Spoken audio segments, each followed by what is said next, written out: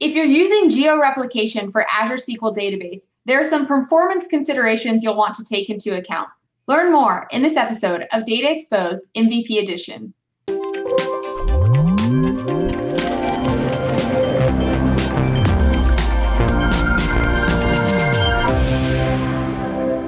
Hi, I'm Anna Hoffman, and welcome to this episode of Data Exposed MVP Edition. Today, I'm joined by Monica, a member of the MVP community. Monica, thanks so much for joining us today. Can you tell viewers a little bit about yourself and what you do?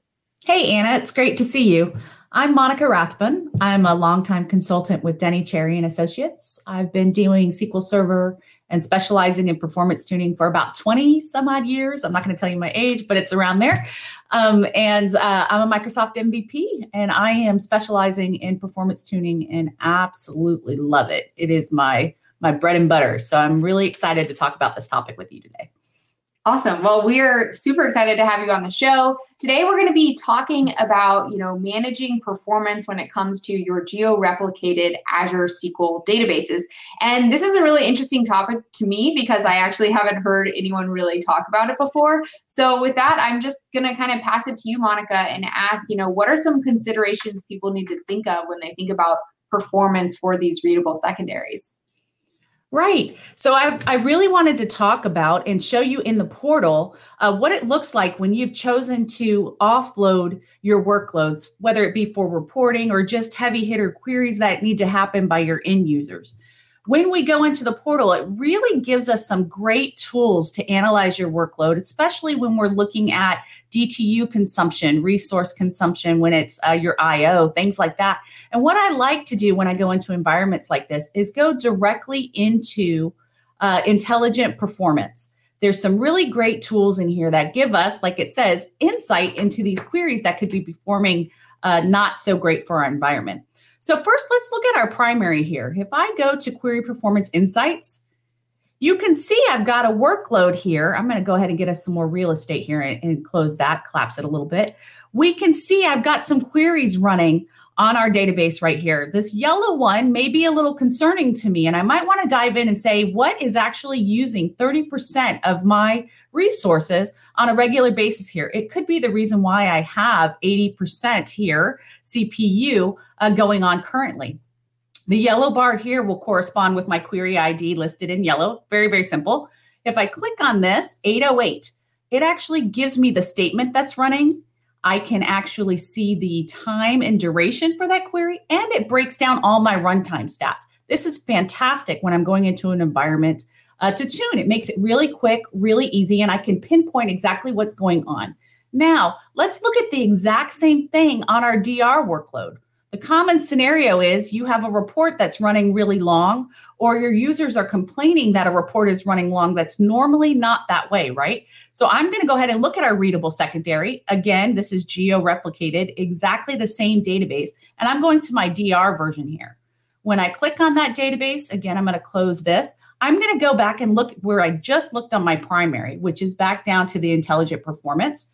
We'll look at Query Performance Insight because, again, that's my go-to when I want to see the queries that are running and how it's making an effect on my performance CPU DTU consumption. That's where I go.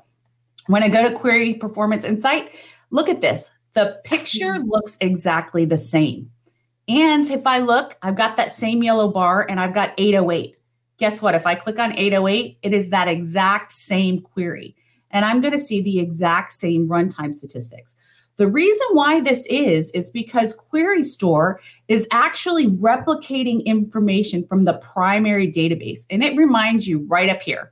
It's telling you that all the workload is coming from the primary, which really, really, really cuts off my options on a quick glance into the system of what queries are causing my performance issue within the portal that I can get to and remedy really quickly and identify.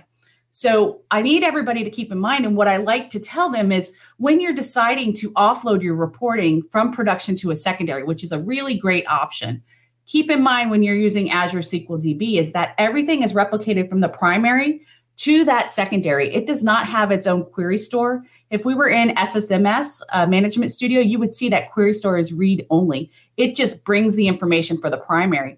So any automatic tuning recommendations that might happen, any performance recommendations that are sitting here under intelligent performance will all be listed and given by the workload of the primary, which you need to keep in mind, again, when making these types of decisions. So, Anna, does a lot of people actually realize that this is what's going on? I find when I'm talking to them that they're like, I can't find what I need, and they think they're able to identify it, but it's really the primary's workload. Yeah, I mean, I think we see this a lot, and I think a lot of people don't realize that this is what's happening. And I myself tend to forget that this is what's happening and this is what we're doing behind the scenes. So this is really useful, Monica. Are there things we can do? Like, can we index a secondary? Can we monitor still? Like, how can we manage performance for these secondaries? Because, of course, they're still super important for our reporting side. Right. And reporting has different needs, right? The data usage in your workload needs to have different statistics associated with it. So therefore, you can get better plans for that workload and not exactly the primary's workload, right? And when it comes to indexing, there may be reporting index needs for specific reports that you need to do. Here's another caveat that people don't think about. When you are actually using a geo-replicated environment, all of that, again, replication, right, is still coming from your primary, and that includes your indexes. But what you can do is you can actually dive into your query plans using DMVs or using SP Who's Active and get the plans of what's currently running and decide what your tuning needs actually are. And you could create those indexes on the primary side, and those indexes would be replicated over to the secondary. So there's still ways to get the indexing, but unfortunately, because it's a read-only, I cannot actually create the index on the secondary only. So I end up with a little bit extra workload on that primary for maintaining that index when that's not the index that it might not use. It's the index for the reporting needs. That's with statistics too. There's no actual statistics on your secondary. There are some temporary statistics that it will create inside TempDB for you for the optimizer to be able to use, but those are only temporary statistics, and it really just brings the statistics over from the primary. You know how you can right click and create statistics when you're doing some development and really fine tune what the optimizer sees statistic wise? You can't do that on the secondary. You lose that as well, again, because it is a read only. So when deciding to do these kind of things, you really have to look at your reporting workload. It might be an ETL situation that you need to do instead. So therefore, you can get some more granular performance optimization options available to you instead of using a readable secondary. So you've got to actually think about your workload, what all you're going to be doing with it, because unless you are a diehard DBA that knows how to tune using the DMVs and using scripts that the community uses, such as Glenberry's diagnostic scripts, things like that, you're really not going to be able to use the portal to identify and tune like you can with the primary on Azure SQL database. Awesome. Thanks, Monica. That's really interesting. And one thing that I do find interesting when we do things like this and we talk about topics like this is that if you have those performance skills that you were talking about, they're going to be super valuable here. It's not like you move to Azure SQL database and, oh, you don't need your performance skills. Like, we're giving you some insights for your primary, but like you mentioned, for your secondary, you're going to have to use DMVs, other tools. Just to clarify, do all those tools still work?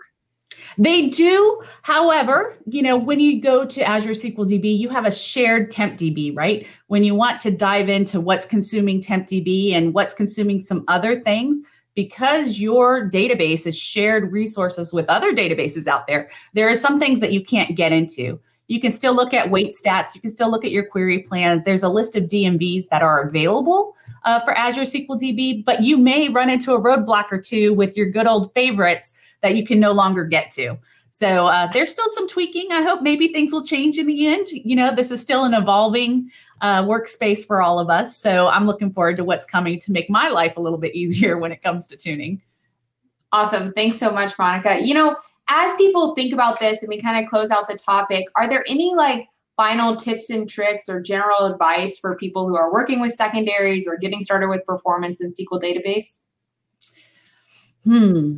Query Store is your friend when it comes to any tuning. I absolutely love Query Store and having it on your primary and being able to dig into it and forcing a plan is your quickest route to performance tuning for me. So when you're actually thinking about having a secondary readable, my biggest tip is to think about it. What does your workload look like? Do you get a lot of calls as you have your environment now before you move to this? And what kind of tuning are you doing with your users to make it faster? Is there other options you can use? It's not so much of a tip on how to tune on the other side. It's knowing what you can tune and what you won't be able to have quick access to, I think, is the number one question. The second thing is that you don't know that your DR is actually being used just from the portal, because all the metrics are coming from the primary. So you have to actually dive into SP who's active to see the workload coming through inside SSMS. So that's a big thing. You could say my report writers are actually using the secondary. If you never check on it, they could be hitting your primary database, right, to get their data. So you have to keep an eye on things like that. Awesome. Those are great tips. And overall, Monica, this has been a really insightful session for me. I personally learned a lot, and I think our viewers probably did too. So thanks so much for joining us on the show. To our viewers, we put some links in the description for you to dive deeper into this topic and learn more. We'd love to hear your feedback. So if you want to leave a comment, let us know what you think. How are you thinking about using your secondaries and accessing them and monitoring performance and tuning performance? And if you like this episode, go ahead and give it a like, subscribe to our channel, and we hope to see you next time on Data Exposed.